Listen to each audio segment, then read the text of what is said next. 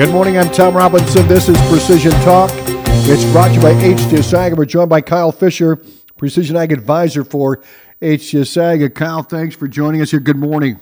Good morning, Tom. How are you? I'm doing well. Well, we're getting wrapped up. We still have some crop out there, but starting to wrap things up. So it's time to think about our post-harvest decisions. The combine data would be one, and then we'll kind of transition that into fertilizer applications. I know HTS Ag has great tools for that as well, but talk about the data now from the combine. People have been tuning in over the last couple of weeks. They've been hearing us talk about, let's make sure the combine's calibrated so we can get good data. And now that, the cornfields that are left are getting fewer and far between, it's time to start figuring out exactly what we're going to do with that data.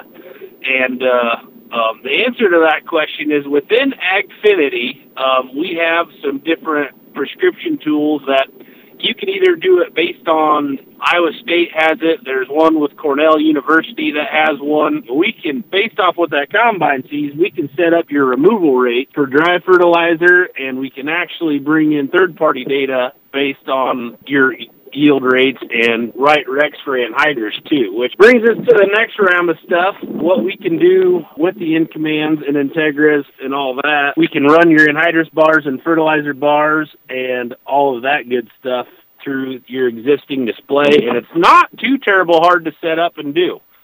And then you have, once again, more data of your application with all of that stuff. Talk about Opie Blue. And these grain bins are all full. Grain has two enemies, one moisture and two heat. So as we're coming into winter, naturally we can cool that grain off with the fans. But what do we do to keep the moisture out of it? And how do we do that efficiently? It's where the automated systems such as Opie, there is other ones out there. We don't feel they're as good though.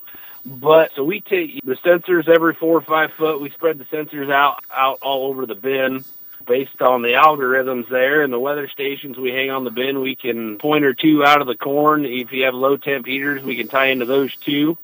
Or what the big thing is, a lot of guys like it for, is to maybe put a couple points of moisture back into these beans, sell more bushels to town, and start doing the math on shrink, and it adds up in a hurry. Very good. Well, it won't be long till we'll have some farm shows.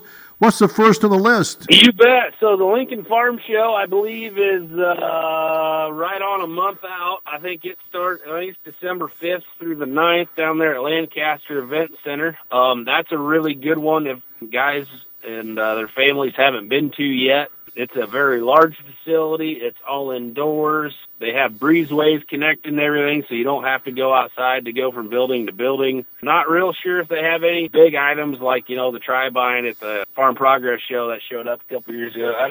I don't know if they have anything, next level like that, but they just have a whole slug of different stuff that shows up. I think they bumped up the Des Moines one, too, to the middle of January and maybe the first week of February again.